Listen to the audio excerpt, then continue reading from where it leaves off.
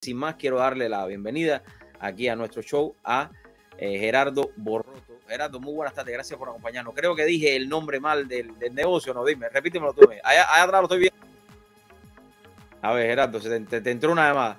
¿Cómo fue? A ver. Deja poner en modo no molestar. Antes que nada, muchas gracias por la invitación, muchas gracias, muy orgulloso de estar en tu programa. Soy un seguidor más de los tuyos. Sí, el nombre de la compañía es Crédito 786. Crédito 786, yo lo voy a revés, ¿no? Yo dije 786 crédito, pero Crédito 786. Y ayer aprendí que el 786 es un score en el cual, porque quizás usted lo confunda con Miami, pero no es así, es que el 786 es un score bueno a la hora de estar en ese ranking. Pero Gerard, habla un poquito de ti, quién tú eres, de dónde vienes y a dónde quieres ir. Vamos allá, buena pregunta. Dariel, bueno, yo estudié en la Universidad de la Ciencia Informática, allá en Cuba, estudié Ingeniería Informática. Siempre estuve siempre fui líder, ahí mismo en donde quiera que estaba, más o menos digamos que la dicha de que a las personas les gustaba, parece, la organización y la seriedad que transmitía.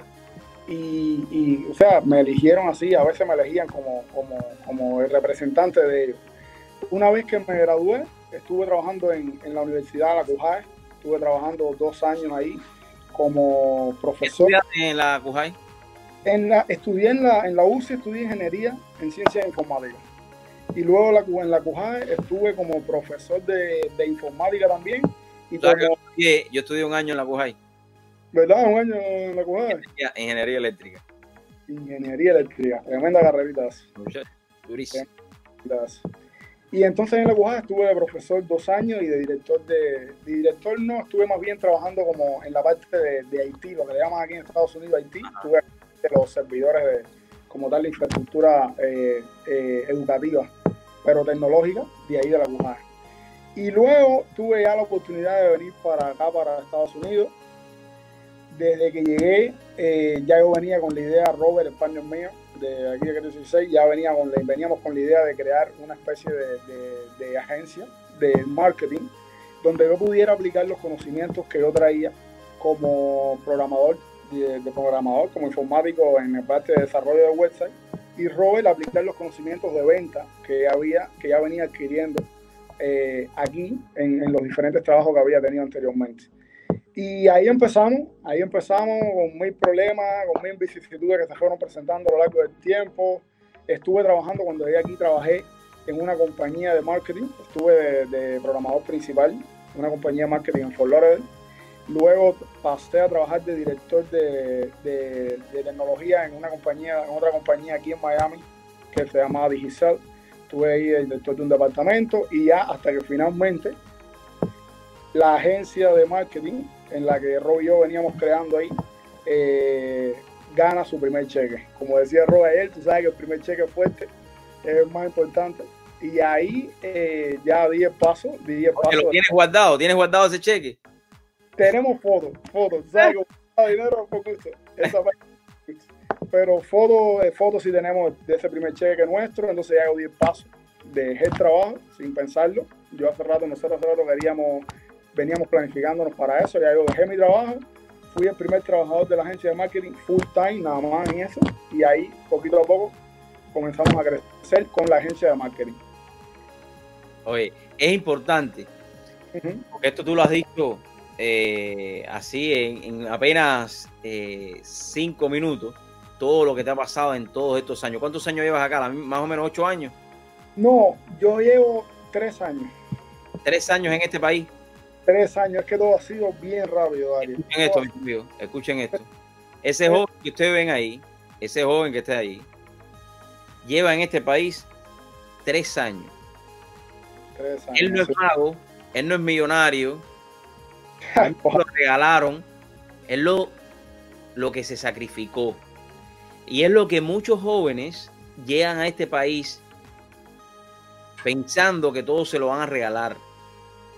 Y que muchos jóvenes hoy por hoy muchas personas siguen pensando en ese gobierno paternalista que te lo va a regalar todo sin tus esfuerzos, pero no es así.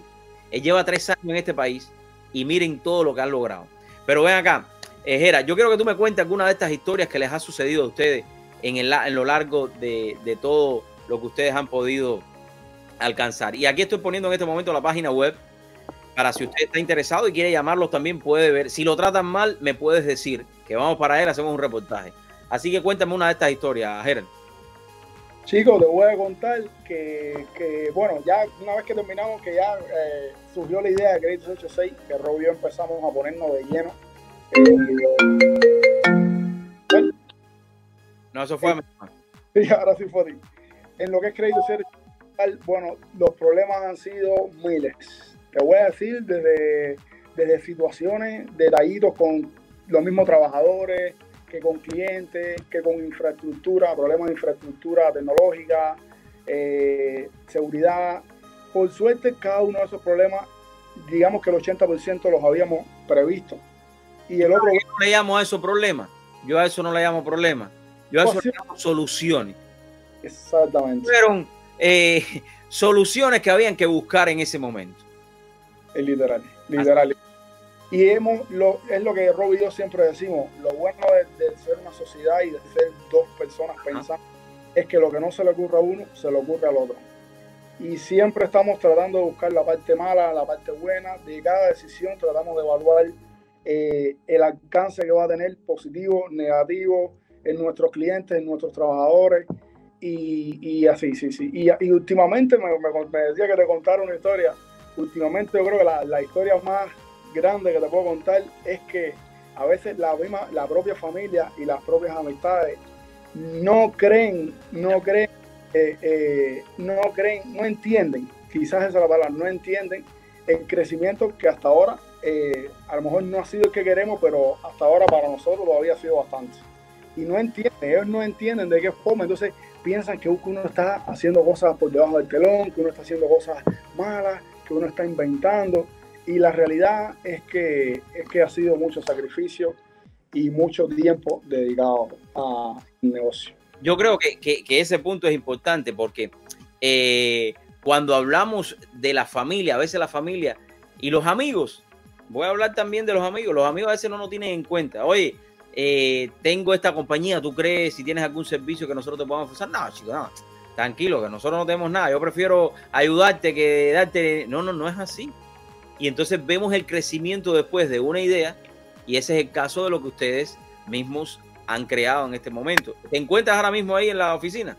Sí, estoy aquí en la oficina. ¿Tú puedes hacerme un recorrido por la oficina después? Claro que sí. Tú me dices cuándo. Quiero que todos los que nos están viendo, si tienes alguna pregunta y quieres compartir con nosotros, por aquí tengo algunos comentarios. Cristina Paola Bracho, no sé si tú la conocerás. Aquí. Saludando. Cristina Paola Bracho. Saludo para Cristina entonces, que está en sintonía. Comparte, Cristina, y si quieres entrar con nosotros a debatir, ahí estamos. Hay que seguir los ejemplos de estos jóvenes que no se sientan con los brazos cruzados. Eso es lo importante en la vida, porque en la vida nada se te regala. Nada se te regala. De hecho, las grandes compañías ahora últimamente no están pidiendo hasta cierto punto cuántos títulos tú puedas tener, sino cuánto tú le puedas aportar a esa compañía. Y ese es el caso de estos jóvenes. Roy, Gerard, llevar una compañía a la que ustedes los han llevado aquí en los Estados Unidos es muy importante.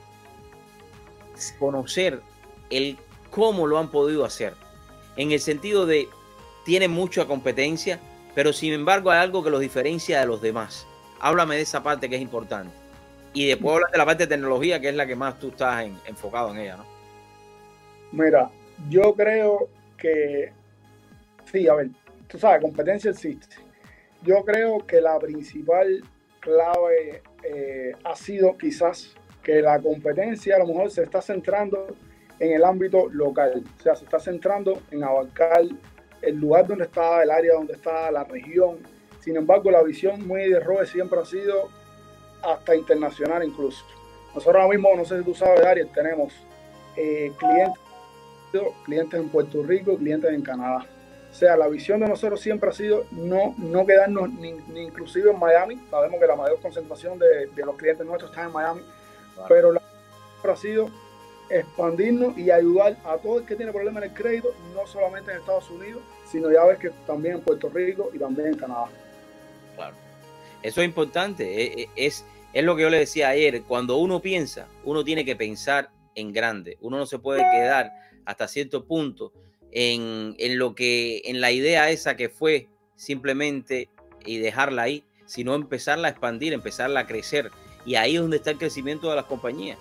Porque cuando una región quizás pueda tener algún tipo de problema, la otra región no lo tiene, pero tú estás generando ingresos también de la otra región. Y eso es una parte que se llama mucho, se usa mucho en las grandes compañías, que es la diversificación del capital, y no quedarse simplemente en donde tú estés, sino abarcar diferentes otros lugares. No sé si quieres caminar un poco por la oficina, sé que está prácticamente... Claro, deja ver cómo... Ahí le inviertes la cámara. Y me vas... un botoncito aquí. En el panel mío, bueno, voy a virar el móvil y voy a ir mostrando. Aquí me encontraba en el área de conference. Aquí me encontraba en el área de conferencia. Ahora aquí estamos saliendo por acá. Por aquí tenemos departamento Customer Service, analistas, área de contabilidad, recursos humanos. Por acá tenemos, aquí sí no voy a poder entrar mucho porque siempre andan con papeles confidenciales y eso, pero bueno, voy a saludarlo de aquí de la puerta. No, de la puerta. Chicos, saluden. Por aquí tenemos departamento de analistas.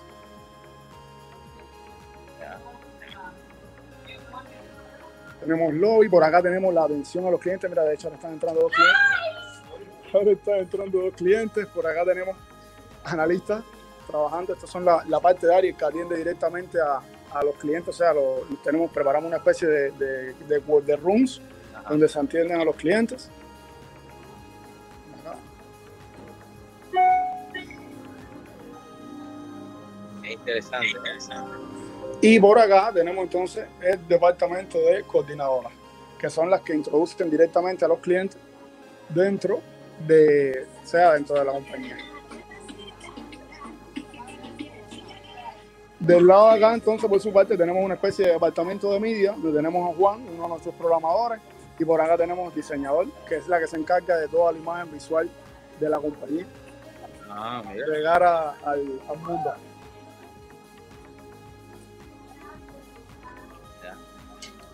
O sea, es todo bien centralizado, o sea, bien distribuido para que las personas puedan tener el mejor servicio posible en este sentido, ¿no?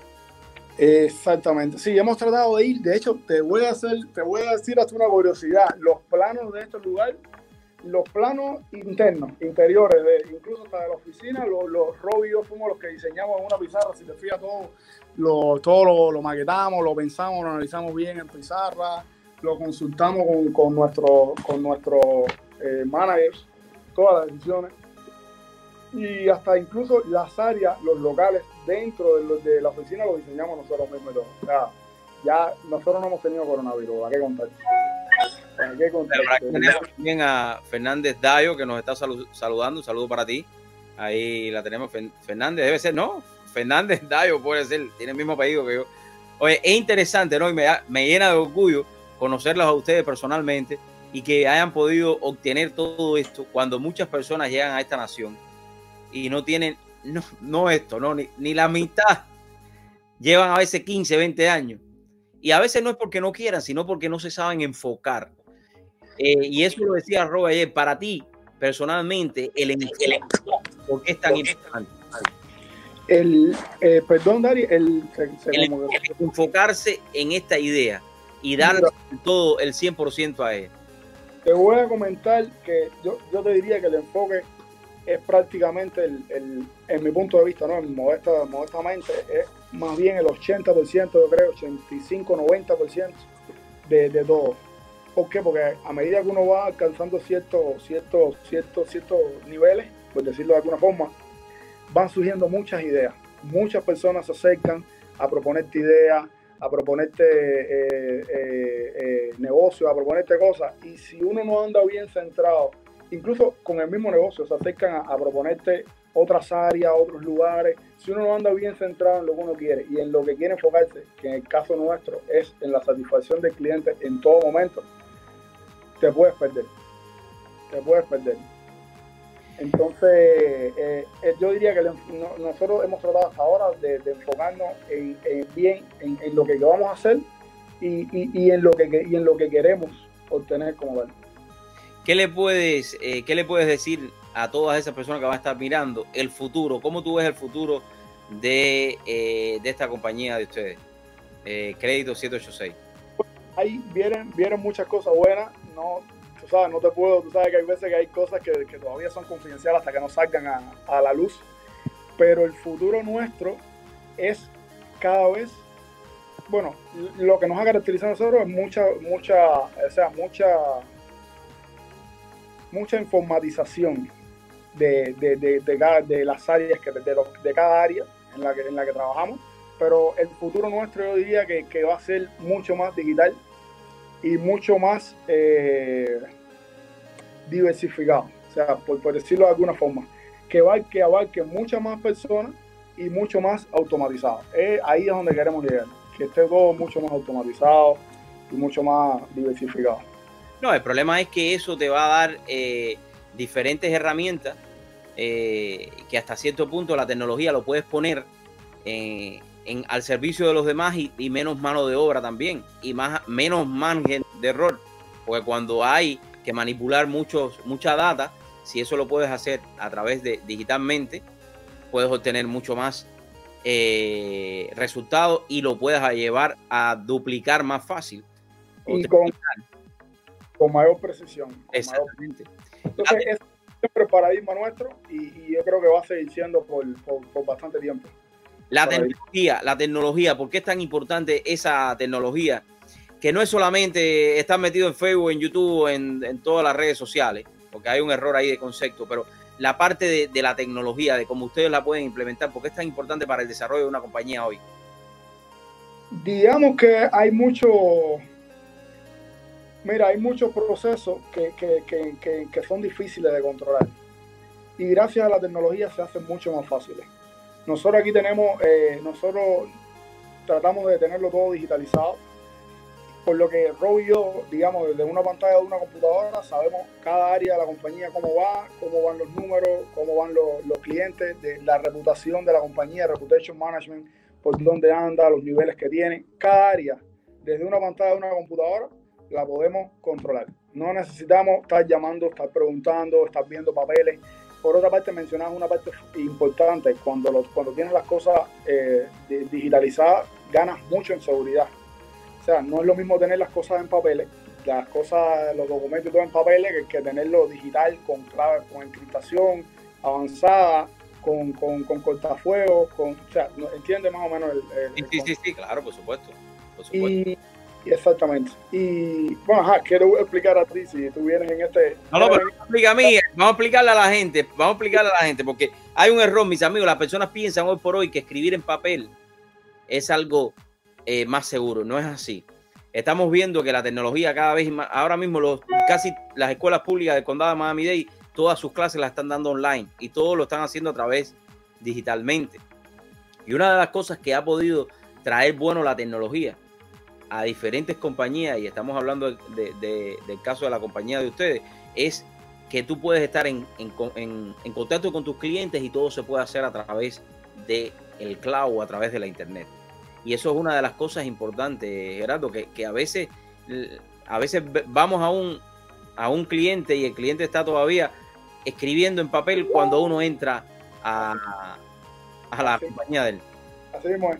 Después tienes entonces que estar comprando 20 ficheros para poder almacenar cuando tienes más de 4,000 clientes activos, como tiene Crédito 786, tienes que estar comprando 20 ficheros para poder. No existe forma, yo creo, de almacenar tanta información de clientes en un negocio como este, donde todo es en papeles, todo, desde los reportes de crédito hasta los resultados, todo. No, yo creo que no existe forma de almacenar tantos documentos en papeles que... Si no lo haces digital, te ahogas en tus propios documentos. No, claro. Amigo, estamos hablando con uno de los fundadores de Crédito 786, aquí en una compañía que se fundó en el sur de la Florida y está expandiéndose ya por todo el mundo, y lo han hecho en poco tiempo, que es lo importante. Y yo creo que ustedes entiendan esto. Es importante que cuando tú te enfocas en una meta, claro está, tienes que ponerte esa meta que tú la puedas alcanzar, porque te puedes poner una meta de ir a la luna, montarte en un cohete y no vas a poder llegar porque tú no sabes para eso.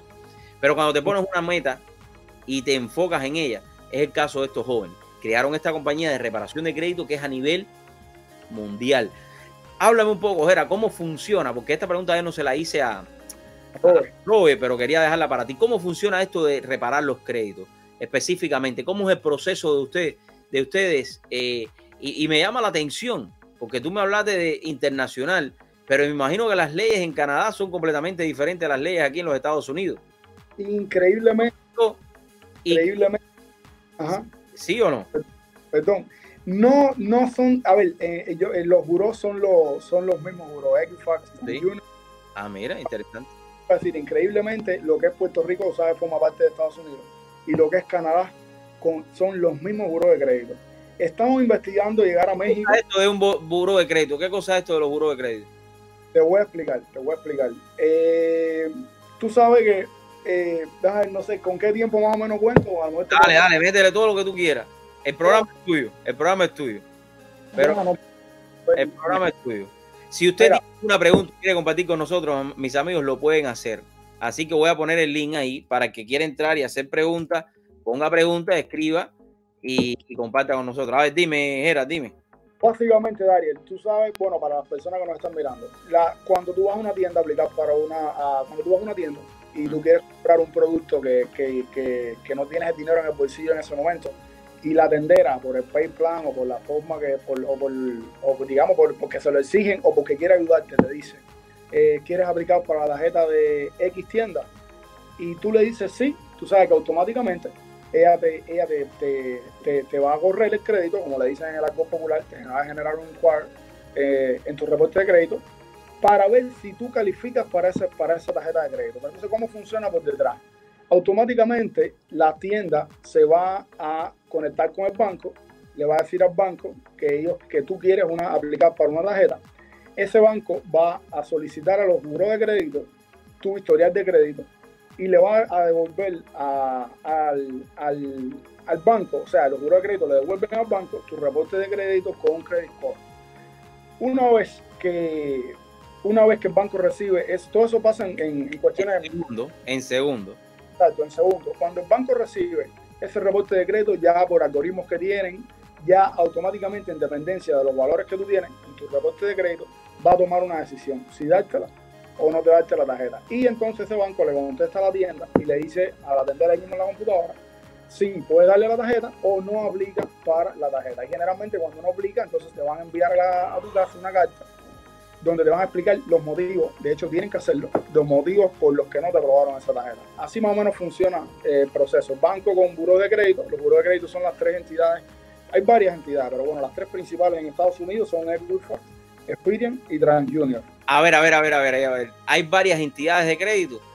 A ver, sí, hay varias entidades de crédito, lo que pasa es que las principales en Estados Unidos son Equifax, Experian y TransUnion, pero existen otras. Incluso para lo que es el crédito de las compañías hay una que se llama, que es la más popular, Dun and Bradstreet, creo que se llama. Sí, ¿no?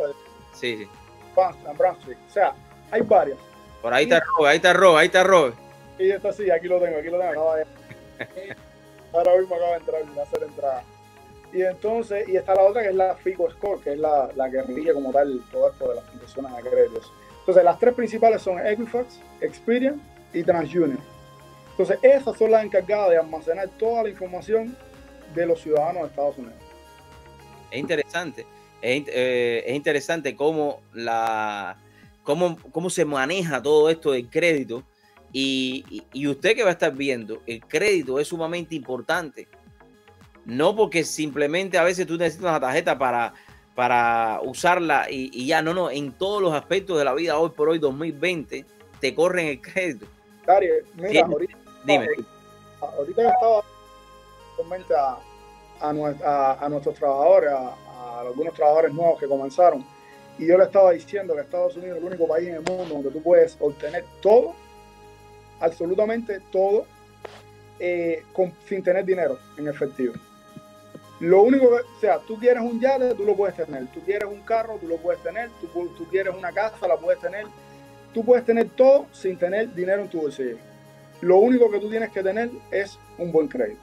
Exacto, exacto. A veces tienes mucho dinero y no tienes buen crédito y no te da problema las cosas. Tienes que comprarla completa. ¿Para qué te voy a contar? Literal. Comprarla completa.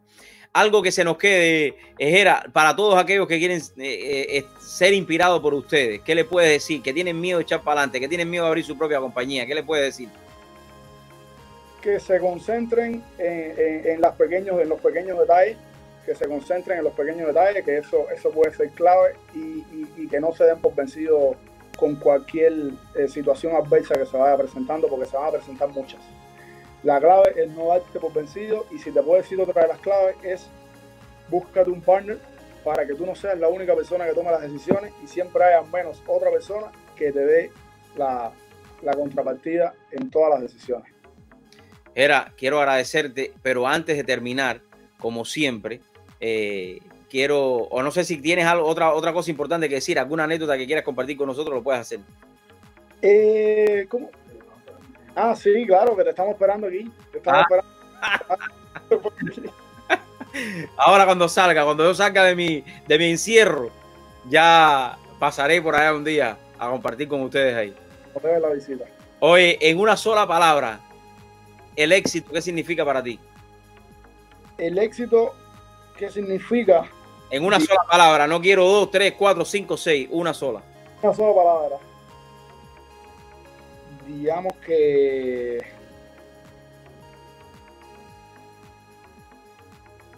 detalle. Ahí, detalle, está bien. Oye, que Dios te bendiga. Gracias por la oportunidad y por enseñándonos a nosotros cada día más que en la vida, cuando te enfocas y quieres alcanzar algo, solamente tienes que tener sacrificio. Así que gracias por la oportunidad. Gracias a tu público por estarnos viendo y nada, muchas gracias por la invitación. De verdad que sí. Gracias, Jera. Oye, un saludo ahí para el Robert. Te lo digo. Cuando quieres en la vida alcanzar algo, simplemente tienes que tener esas ganas de poder salir adelante. Y ahí lo tienes. Ahí lo tienes.